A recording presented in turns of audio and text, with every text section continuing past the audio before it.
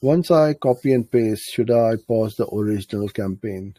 Okay, Andrew. So I think what you're asking is you trying to create multiple campaigns from one campaign and then maybe trying different bidding strategies or different targets, CPA or ROAS. No, I wouldn't pause the original campaigns if it is running. Don't touch it. If it is running fine, do the experiments in the new one.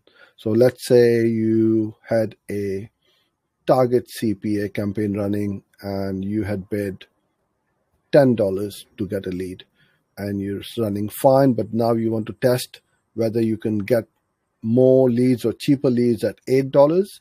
Then you copy that campaign, paste it. It's very quick and easy to do it in Editor. In fact, it is lightning fast, and I would highly recommend that you use Google Ads Editor for this. And then make the new campaign as 8 TCPA and run both and see which one is performing better.